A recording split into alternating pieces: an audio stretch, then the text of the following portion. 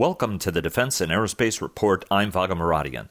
This podcast version of our interview is brought to you by L3 Technologies. Welcome to the Defense and Aerospace Report. I'm Vaga Muradian here in Northern Virginia at the Center for Naval Analyses to talk to Sam Bendett, who is on the Russia team here, also a new member of the CNA's new Center for Autonomy and Artificial Intelligence, right. And where you're also a fellow with the American Foreign Policy Council. Correct. Always great seeing you. Welcome back from your family vacation. Thank you. Thank you very much. It was fun. And of course, Sam, only you would take your family to Brussels to make sure that you get a good NATO founding and a good education for the family as well. Nothing like the Belgian food. Exactly. You can't swing a dead cat without getting food in Belgium. Not that you would want to do that. So let's talk about Russia and autonomy. We've had a whole series of conversations on that. Let's talk first about the Storm vehicle, right, which definitely puts a heavy unmanned vehicle on an entirely into an entirely new category. Right. This is a plan that Russians have unveiled. It's an idea and a concept, so it's not an actual physical project yet. So it's not finished. But what the Russians are thinking about is they want to put an unmanned package on the most widespread tank chassis they own, which is a T-72. They know how to repair it. It's everywhere. It's ubiquitous. But there are certain conditions for this Storm UGV that Russians definitely want to implement. And one is that it has to be designed for urban warfare, for city fighting. Second, it should be able to withstand 10 to 15 hits from the RPGs, rocket-propelled grenades, and the most widespread weapon in insurgencies. And another criteria is a shortened barrel that should be able to fire at a 360-degree angle. So when this tank basically goes into an urban setting, it should be able to orient itself very easily and defend itself from all angles. Especially important because the T-72 has the very long barrel, 125 millimeter gun, right, which very, very potent, but also constrains it from operating in cities. Have Russian authorities given a sense on what the timeline is for this program? Not yet. And that's why a lot of people are skeptical, saying, look, this is a concept, kind of like it's an idea, we want to work on this. So we don't have an actual center or a factory out there working on this yet. But following Russian experience in Syria, following their trials of Uran-9 UGV that didn't go as planned, this is definitely something that Russians can probably put together relatively soon. So not in a few months' time, but again, they should be able to unveil something for themselves and for the international community to observe. And quickly, tell us where in the Russian portfolio of unmanned ground systems, right? I mean, we've talked about a whole series of systems from small to mid-size, one of which failed in Syria.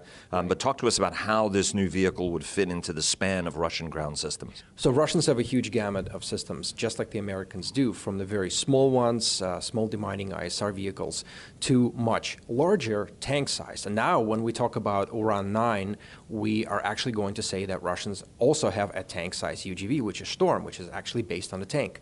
So they have mid-size UGVs, they have heavy UGVs. There's another UGV based on a BMP-3 chassis called Vikhr, or a Hurricane, that the Russians are also working on. So they actually have an entire suite of systems that they're putting through the testing and all kinds of other paces. So what's interesting is they are experimenting with a wide variety of systems at once, from the very small to the very large ones. And of course, everything is colored by the overarching phrase, lessons learned in Syria, which is what the Russians are doing right now.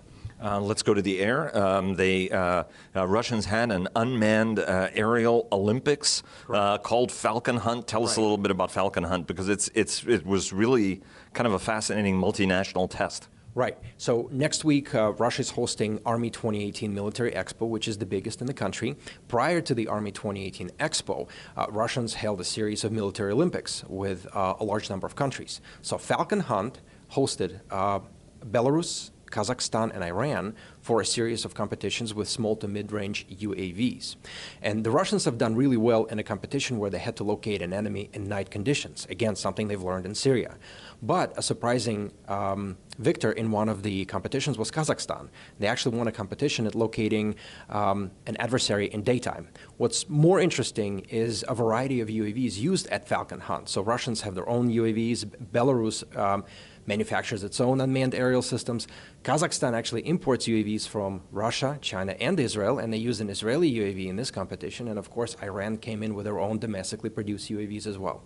And what did that tell you as somebody who's expert and watches this space about the relative capabilities of each of these countries? And how do you rate the Belarus domestic capability and the Iranian capability as well? Well, I think these are separate issues insofar as Iranian UAVs are actually flying in combat. So Iranian UAVs have been spotted in Syria. In fact, a wide range of their UAVs are flying, from small ISR drones to actual combat UAVs that can hit adversaries. Belarus is at the beginning stages of manufacturing a variety of UAVs, from the small ISR models to combat to others. But Belarus, as a small country, nonetheless inherited a lot of Soviet industrial legacy. So they can punch well above their weight in manufacturing technologies that can compete globally. So Belarus actually has a lineup of UAVs that they have advertised and that they want to export, and then they're actually looking for customers. They're also manufacturing unmanned ground vehicles, which they have advertised actively as well. What an excellent segue to the big conference on the 27th in Geneva. Right. Talk to us a little bit about the Laws Conference and what it hopes to achieve in a universe where the regulation of how unmanned, the international regulation of unmanned or any other system, all of which appears sort of to be faltering, right? I mean, everybody has these ideas about how to limit systems, even space systems, and it looks like everybody is sort of moving into space and other areas. Talk to us about some of the big issues that are going to get discussed in Geneva next week. So despite the international community not actually manufacturing a real thinking Terminator, an unmanned system that can think for itself on the battlefield, a lot of countries, a lot of organizations, a lot of people are concerned that lethal autonomous weapon systems or laws can actually proliferate and that they can actually develop relatively quickly, and in an incident in a battlefield they can get out of human control and cause irreparable damage. And so Laws Conference tries to bring together major global players in unmanned systems manufacturing, as well as various international organizations, to try and come up with a set of laws and principles that may limit the spread of such lethal autonomous weapon systems. Last year and this year, Russia has submitted its response, and the responses are similar. So Russians are actually saying that, look, they are not going to agree to any limits to lethal autonomous weapon systems because such autonomous systems don't yet exist. Everybody's in process of manufacturing them, but they're not actually out there on the battlefield. Russians are not convinced that current laws can sustain an international regime that may limit such autonomous systems. And any discussion about a real autonomous weapon system is purely theoretical, again, simply because we haven't yet manufactured a real Terminator.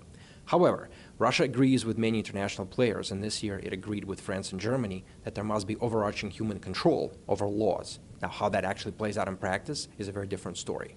And when you talk about manufacturers, I mean, one of the concerns always about the easy availability of unmanned systems in the United States even is how quickly, you know, if it can carry 3 pounds of payload, right, it could be a camera or it could be explosives. Exactly. In which case, with a remarkable degree of precision, you can get that through somebody's window or to their car, right, or to an individual person, as we saw with Maduro.